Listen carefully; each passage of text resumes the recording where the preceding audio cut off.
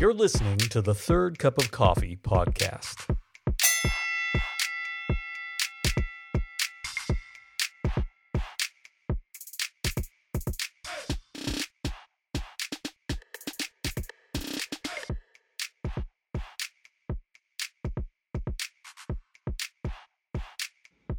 Hey everybody, welcome to the Third Cup of Coffee. My name is Randy Bolander. I am glad to have you with us. You know how some networks have Shark Week, but it feels like it's Shark Week for like 6 months out of the year? We don't have Shark Week here on the Third Cup of Coffee. We do have Australian Week, but it's only 1 week long. This week is Australian Week. It is part 3 of our series, Voices, where we're hearing from different voices from within the church. And today we hear from Sally Good, our resident Australian. We've known Sally for years. She brings a lot of fun and a lot of fire to the table. And I think you will enjoy this immensely. Stay with us.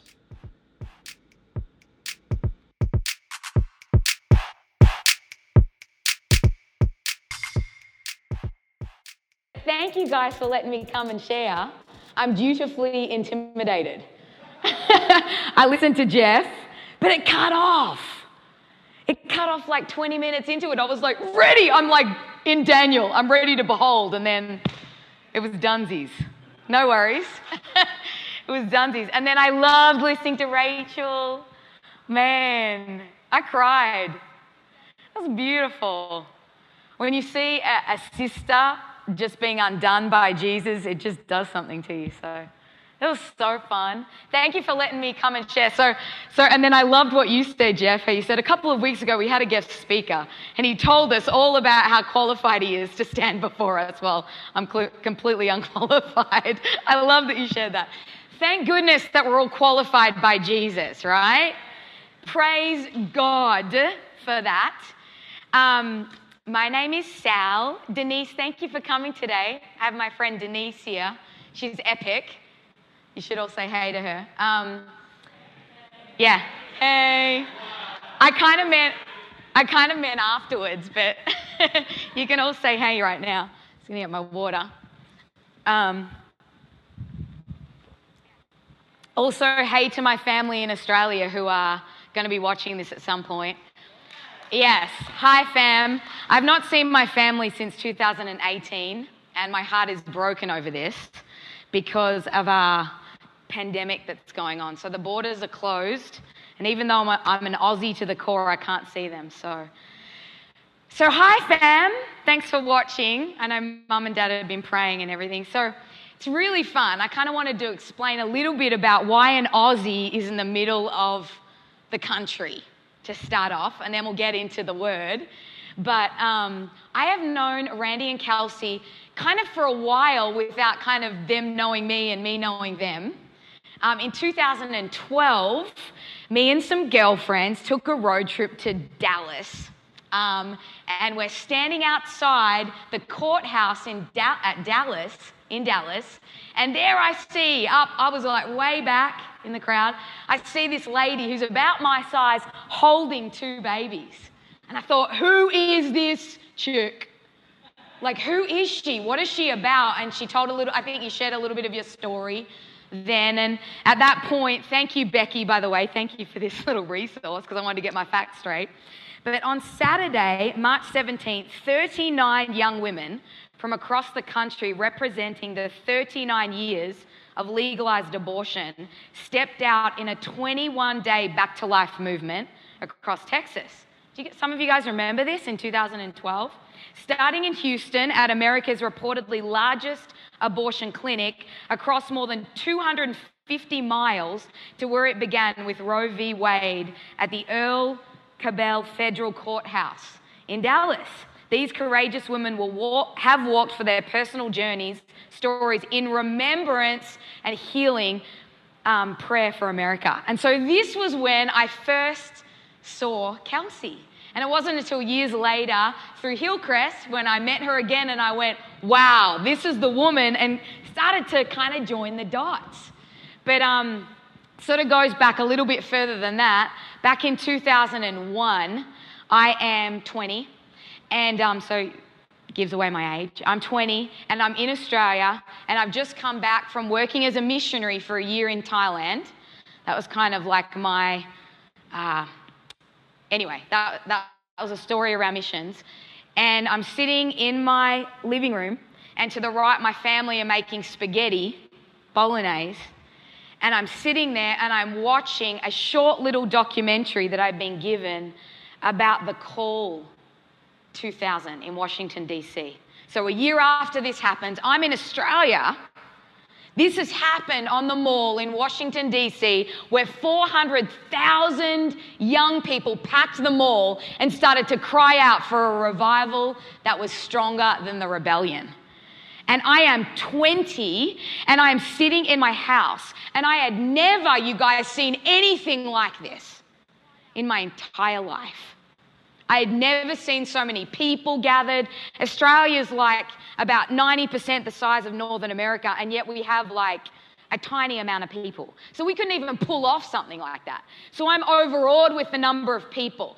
But then I see that their faces are streaming with tears as little Jesse Engel gets up on the stage and says, "Raise up the Nazarites! When they're 12 instead of 21, raise them up!" And I started to shake on the inside as I realized that's what I'm made for. That God who is longing for a generation, who is longing for the generations, I'm made for that. I'd never seen anything like it. I didn't grow up in the time of, IHOP or a prayer house or a prayer movement or any movement really, right? Those of you who are older in the room, it's like, wow, how blessed young ones are today to be in a different story. But I was kind of in this, in a different part of the story, and I'm watching and I'm weeping as I'm being caught up into a story. And so that began when I was 21, where I would follow the story of Lou Engle. And so I was a youth pastor. I didn't plan on sharing this, but I think it's cool because it kind of, it's a little bit of the story. But I was a youth pastor for 10 years at my church. So once a youth pastor, always a youth pastor. So last week where Rachel was like, I'm sharing as a worship pastor, I'm like, I'm kind of sharing as a youth pastor. Once you're a youth pastor, you never turn back. Those games that you do with those kids, they do something to you, right? So anyway, I was a youth pastor, and then as I was a youth pastor, there was a local church that was like really caught up in the storyline of really God's desire to save America, actually. And so I would go to these different youth meetings, these different youth things, and I'd take it back to my youth group and I'd say, come on guys, let's pray. And so we would. And then I remember when I first discovered the Life Tape and the Sieges, and we would go, I went for probably 2 or 3 years to the courthouse down in Melbourne where I live with Life Tape on. And man, Aussies are not quite as kind as what Midwesterners are. I got called all kinds of things. What the are you doing right now? We got a lot of ugly talk around what we did, but I remember as I stood before the courthouse, I began to realize, wow, this intercession thing is a real thing. And I've been brought into something that is far beyond me, a storyline that is far beyond me. And so then from there, I worked as a youth pastor, and then in 2010, I did a DTS with YWAM. I'd been working as a youth pastor, and the whole time I was asking, God, when do I get to do this nations thing? So I did a DTS, and on my DTS, I met someone who was living out here in Kansas City. It's like, what? Where's Kansas City? Sorry, guys. I mean, as an Aussie, like, people know New York and LA, but they don't know Kansas City. It's like, there's no beach. Are you kidding me? You want to go there? Who loves the beach? You're my beach. Yes! You hear me? There's no beach. Anyway, so I did a DTS, and then when I was on my DTS, I radically broke my tibia. Spiral break. My DTS was over. And I came back to Australia. I'm laying on my bed, and the Lord says, Sally, will you come away with me and learn the ways of my heart? And so with my moon boot on, you know what a moon boot is? It's the last stage when you break your leg. It's like, I want this thing off. With my moon boot on, I moved to Kansas City. And I remember walking inside the prayer house doors, and someone was up on the stage. I think it was Audra Lynn at the time, and she was singing about, you've redeemed my soul from the pit of emptiness. And I thought, these are my people, they're crazy. They sing to Jesus. I grew up a musician, so I play guitar. I pretend to play guitar. And I play saxophone. And so when I saw that prayer house, I was like, wow, these people are like musicians. They're like, they can play. You know, John Thurlow would do all this cool jazz stuff, and I was like, I see you, John. That's awesome. Like getting the drum, like it was cool. And so I moved to Kansas City, and I haven't moved back. So moved here in 2010 and have been here since. And as I've been here, Jesus has given me a real heart for your country, actually. In 2012, he woke me up at 4 o'clock in the morning and shared this little poem with me. He would talk to me in poetry about the fact that a great shaking was going to come to this country. And would I stand with this nation and cry out and call God to remember this country? And would I stand with him and see songbirds? I didn't really have language for all this at the time. Songbirds to be raised up, to be sent out to the nations of the earth to prepare the earth for the Lord's return. And so really, for the past 20 years of my life, 10 years in Australia, about 10 years here, that's kind of been my life. I've been around the next generation. I've been trying to provoke them, trying to shepherd them, making so many mistakes you wouldn't even know. But, you know, Caleb knows. Caleb, what's up? Yeah. He's one of my I Hope You dudes. We work together. So that's a little bit about my story. I wasn't going to share that, but I kind of feel like it's helpful. Because you guys are like, why is this Aussie chick here? You know? What's she doing? Like, why Kansas City? And I think it's really cool because I'm just learning more and more about Kansas City. And what I'm learning is that many people in this church have been here for quite a long time. And you could tell me stories about Kansas City that would just be really fun to hear. And your heart is for this city. And as I've been in the Bridge, very non-committedly, I admit, I've learnt more about the heart for the city. So today, that was like, okay, put that aside. Today, I want to start off with a real story, which is this. In 2019, I go on a ski trip. Okay, so I'm on a ski trip. This is the real message now. I'm on a ski trip, and I have been asked to come on this ski trip to give extra pastoral care to the kids. I'm like, I'm in. I'm totally in. I would love to come along on this ski trip. So I buy all the stuff, you know, I buy like, you know, the pants that go on top of the things, and I'm all ready, you know, I'm like, excited. I'm like, yes, I'll care for these kids. What do you want me to do? So like I'm on the ski lift, right? And I'm going up to the top of this summit. It wasn't a black summit. It was probably a green summit. It wasn't the bunny run, but it was like after that. And I'm on the ski lift, and you know, you forget, oh, this ski lift, it's kind of nerve-wracking. Who hates the ski lift? It's kind of like you just slide off and you're like, oh dear God, I hope this works out, right? So I'm sliding off and I'm at the top of this summit, right? And I'm ready. And then I realize, oh dear God, I have not skied in 20 years. What was I thinking? Why did I say yes to this? What was I thinking in my mind? I'm remembering that in 1999, this was 2019, in 1999, I was with my brother's high school class, and I got asked to come along to do pastoral care, right? So it was another pastoral care kind of gig. And I realized, oh my goodness, I've not done this in 20 years. Like I realized that. And so I thought, oh no, please Lord, I just don't want to roll. You know what I mean? Skiing is scary if you don't know how to do it. And so I was just like, my friend went down and she had the pizza the whole way, you know, pizza vibes, right? And so I go down, I'm like, all right, God, I don't know how I forgot that I didn't know how to do this, but we're doing this. And so I ski down and I do the thing. What's that thing called? The skiing people. The swoosh. I have the rhythm. I have there's momentum in it. And I'm like, God, what in the world? And I get to the bottom and my friend is like, what in the world was that? How did you know how to do that? And I'm like, I know. I don't know. And as I stood there kind of half shocked, totally relieved, I felt that I hadn't tumbled to my death. I felt the Holy Spirit say this to me, Sally, there are things in you that I've placed in you for 20 years. Look how you just remembered. Look how you just all of a sudden did something that you'd forgotten that you could do, but you just stepped into it and you did it. And just wait. I'm wanting to remind you of these things that are on the inside that maybe you've forgotten about. I want to take this moment where muscle memory is crazy, where muscle memory kicked in, and I'm going to use muscle memory to school you in the things of the Spirit, to remind you of these things that are on the inside. So Holy Spirit, we invite you, even in this moment, after all the crazy stories, with a few minutes left, to come and rest upon your people. We just really, really love your presence. We love how you come and in a moment, you remind us of who we are.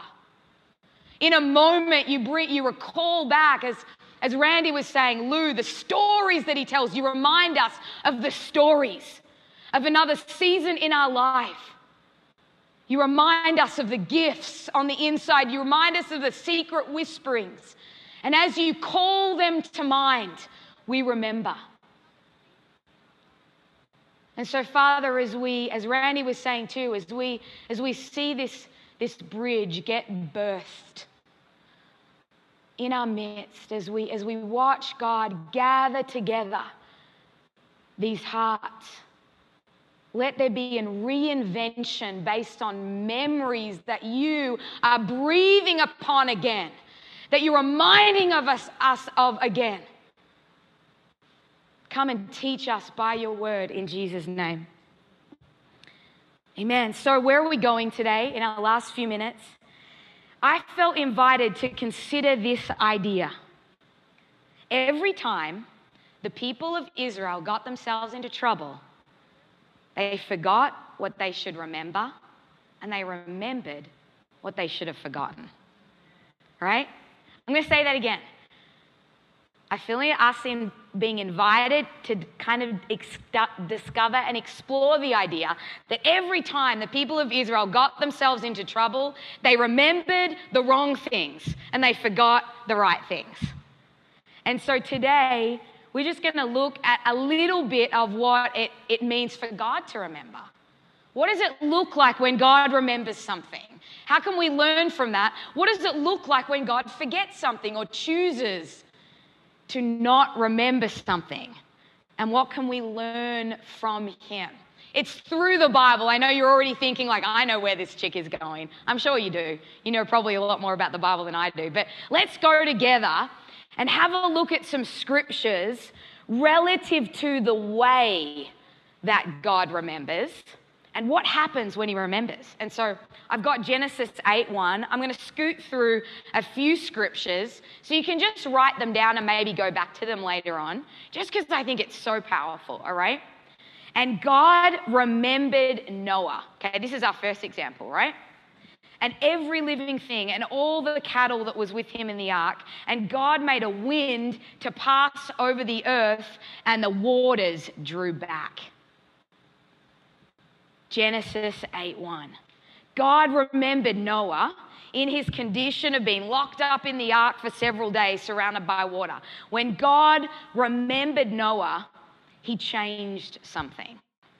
God sent a wind to dry the earth, and water receded. He made Noah come out to land and on earth again. God blessed Noah. Here, remembrance was a divine act of mercy. For God, in this moment, remembering wasn't just calling a past thought back to the front of his brain. Remembering was kinesthetic. Remembering was an act, okay? And you'll find that over and over again in Scripture. In Genesis 19:21, it says this, and it came to pass when God destroyed the cities of the plain that God remembered Abraham and sent Lot out in the midst of the overthrow, where he overthrew the cities in which Lot dwelt. Genesis 30 verse 22, and God remembered Rachel and opened her womb. Exodus 2:24, and God heard their groaning, and God remembered his covenant with Abraham, with Isaac, with Jacob, or as you Americans say, Isaac. We say Isaac. Isaac and Jacob. He remembered his covenant and he did something. Okay? God remembered Hannah and opened her womb, and she became pregnant. And then when speaking of the coming of Jesus in Luke 1:54, it says, he has helped his servant Israel in remembrance of his mercy. In remembering to be merciful to Israel, he sent forth his son. So remembrance to God looks like something, okay? The word remember, I love looking at original languages like we all do. The word remember is the word zakar, okay? It's a Hebrew word. You don't want to forget this word. Why? Because it means to remember with power and action, okay? It's an action-oriented remembrance. This is not just like, you know, when, okay, thank goodness we have our name tags on, but it's not like when you meet someone again, you're like, oh, what's their name? You know, I can't remember their name, and then you remember them. Or you're like thinking about like, you're trying to figure out on your computer where you've saved a particular file. Has anyone, like, where did I save it? Or you're thinking about a password. Who knows the password quandary? You're like trying to get into Netflix or Hulu and you've got 100,000 passwords and you just cannot remember these dang passwords, right? And so it's not that. It's not remembering a fact. When God remembers a fact, he moves in action. That's what remembering means to God. Every time God remembers something, he did something about it. I just think that's so powerful. It doesn't just mean calling something back to your mind, but doing something that's being thought about, okay? So he's so intense about inviting us to remember like he is, that he says something really cool in Isaiah 43:26.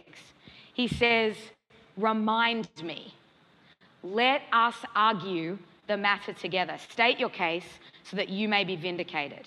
I love how the New King James says it. It says this, put me in remembrance. Put me in remembrance. Put me in that place where something is called back to mind and I get to act in mercy.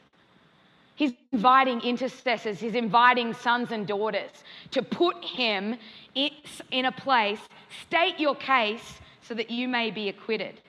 In the NASB, it says, meet me in the court. I love that. Think about you, Kelsey, when I think about this. She's a governmental intercessor, and all intercession is governmental, right? But God himself is saying, I'm going to humble myself that much that I'm inviting you to put me in a place where I can be reminded because I so desire to act.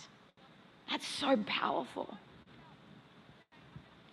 He doesn't require this like us humans because he needs a reminder. Rather, he's instructing us to ask him based on something said or done in the past that he wants to take action today. I think about it as New Testament believers.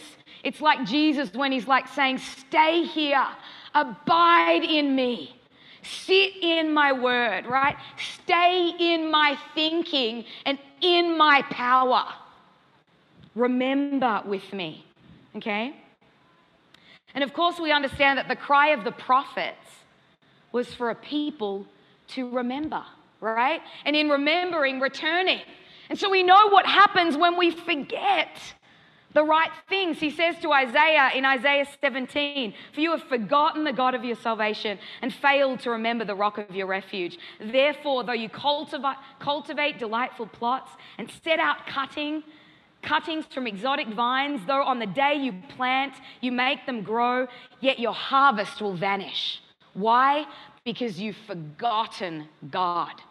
When Israel began to forget, they would toil and they would labor and they would plant, but they wouldn't harvest. Forgetting affects harvest. Forgetting affects fruitfulness. And then it says, and you forgot your maker, your God, who stretched out the heavens and laid the foundation of the earth. You feared continually every day because of the fury of the oppressor. When you forget, what happens when you forget God? You turn to your own way And then you begin to remember your own ways and you begin to run from God. And so it's this vicious cycle. You forget God, you turn to your own way, and then you remember what? Your own sin. And your own sin keeps you in captivity. Your own sin keeps you from running, and it keeps you forgetting. Okay? It's interesting that when God instructs us to remember certain things, he also instructs us to forget certain things, right? He says in Isaiah 43, right before he calls us to remember with him, he says, I am he who blots out your transgressions for my own sake. I will not remember your sins. So right before he says, call me to this place of remembrance, he says, I am going to forget your sins. God chooses to forget our sins, and he invites us to not remember with him. What he's saying here is that on a repentant heart, I will forget your acts, but I will remember mine. You see a theme here? God is really reminding us over and over and over again that the key to walking in the Spirit is to forget you and to remember him, right? It's to forget even the great things, and it's to remember him and how he blotted out your sins. Forget you, remember me, and let the consistency of my character and the ability of my power give you the hope to let these very real facts of who I am lead you forward. There is divine order here.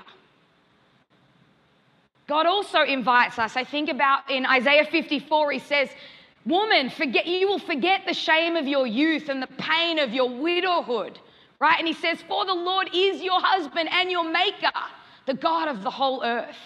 He's saying to you, you are going to forget your shame. What does that mean? It means that you are going to come into a place where all the things that defined you, all the narratives of the past are overshadowed by a story that is more powerful, right? Overshadowed by a story that holds authority and power to not only tether you to the present, but lead you into the future. You're going to forget those stories. And then you know that beautiful scripture in Isaiah 43 where it says, do not forget the former things. Don't dwell in the past. You guys know that scripture. For I will make a way in the desert and a stream in the wasteland. You've got to forget because I'm about to show up. And when I show up in power, you want to perceive it. Do you perceive it, right? And then you know Paul where he says, I count myself not to apprehended, but one thing I do, forgetting those things that are behind, right? And reaching forward to the upward call in Christ Jesus. You know, we have this beautiful invitation that in the face of just this present chaos in the earth, we have an invitation to be realigned again in Jesus, to remember the things he's asking us to and let go of the things he wants us to forget. You know, I think about Elijah. You know, we forget so quickly. I think about that story, you know, where God comes in power and shows up in the face of the prophets of Baal. You guys know that story. And you would have think that this was an unforgettable moment for Elijah, right? That this would have been etched in his heart forever, that God showed up and he is the most powerful and I'll remember it all of my days, and in remembering, live in that place of faith. But what happens? Ahab goes home and tells his wife, and Jezebel rages. And then what happens? In a moment, Elijah's forgotten. God had showed up in power, and then all of a sudden, Elijah is running because he's all of a sudden forgotten who he is. He's forgotten the power of Yahweh. He's forgotten the story that just played out. He's forgotten the faithfulness of his God. And where does he go? To a cave. And he goes to hide. And what happens when he's in the cave? God comes to him in a really, really small voice and asks him this question. Elijah, what are you doing here? Bruh, right? why are you here? He doesn't condemn him. He doesn't say, didn't you just see what I just did? No, he just asks a question that would remind Elijah that maybe he wasn't quite in the place that he should be. We remember that when it first happened, all of those years in the beginning of the story, right? Where God is walking in the garden, he's asking, where are you? Adam, Eve, where you at? Where my people at? Why are you hiding? Aren't we in this together? God, who is knit to Elijah and committed to showing him his power, didn't condemn Elijah for forgetting, but just invited through a very simple question. What are you doing here? And as Elijah and God began to engage, God then commissioned Elijah for something else, where Elijah was reminded that he wasn't alone, right? That he wasn't by himself, but that there were others in the land who also were standing for righteousness.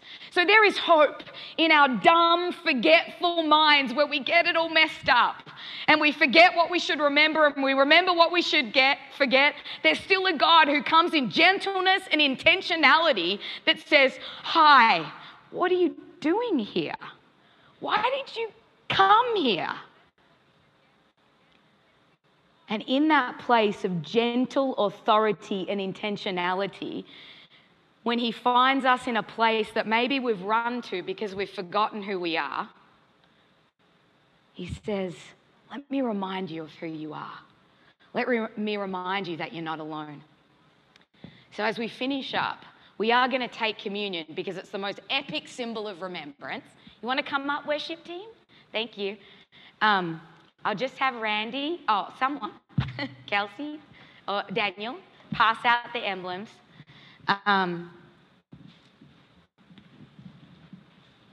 We're going to remember God together, but I just really felt invited to share two things as we hand out the emblems. One, 2 ways that we can help one another remember the right things and forget the wrong things. 2 things that we can do together as we grow as the bridge. The first one is that we would tell stories to each other, that we would share our testimony, right? That when we get together with one another over dinner, as we get together with one another over a meal, as we're hanging out in our families, that we would share stories. If any of you guys have ever hung out with the Fagutus, which I have a couple of times, they're figuring things out right now, they are some of the most epic storytellers you've ever met. I remember last year I had a girlfriend's 40th, Jen's 40th, and at the end we sat around and the Fagutus shared some of the funniest stories, you girls. My gosh. It was so funny. And guess what happens? You guys know when you share a story, the joy of that story that happened 10 years ago is all of a sudden in the room, right? All of a sudden you remember, oh my goodness, that was so funny. Oh my goodness, I remember when Mana did that, or I remember when whatever, it was so funny. They're such great storytellers. But I wonder what it looks like when we're in our families, when we're talking with our spouse and our friends. What does our conversation look like in talking about his faithfulness? We know that the word to remember, maybe you don't know this, the word remember and the word testimony are synonymous, which means do it again, right? And so when we remember something with God and we come before him in the place of prayer, we're saying, God, would you do it again? When we're sharing these stories with one another, we're saying to God, God, do it again, right?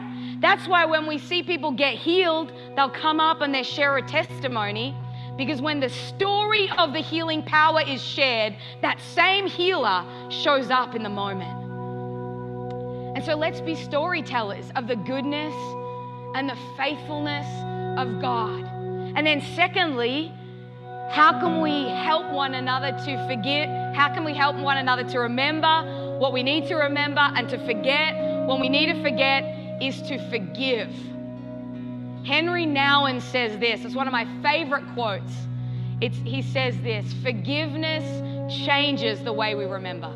Isn't that so powerful? Forgiveness changes the story. And so as a people, we get to share stories about the faithfulness and the goodness of God together. And at the very same time, we get to forgive quickly, daily, momentarily. We get to allow His forgiving grace and the fact that He says, I will remember your sin no more. We get to come into that, into His thinking, and we get to say, I choose to forget those words that you said that pierced my heart and hurt me.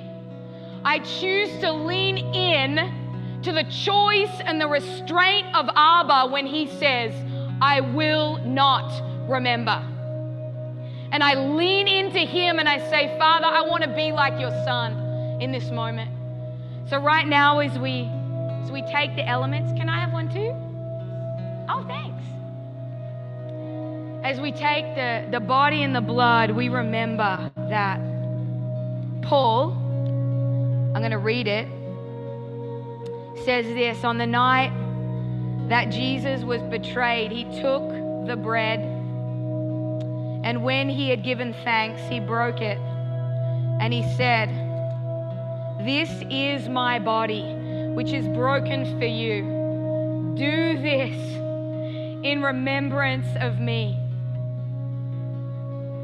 In the same way, after supper, He took the cup, saying, this cup is my new covenant in my blood. Do this whenever you drink it in remembrance of me. For whenever you eat this bread and drink this cup, you proclaim the Lord's death until He comes. We just remember you, Abba, and the sacrifice of your Son in this moment.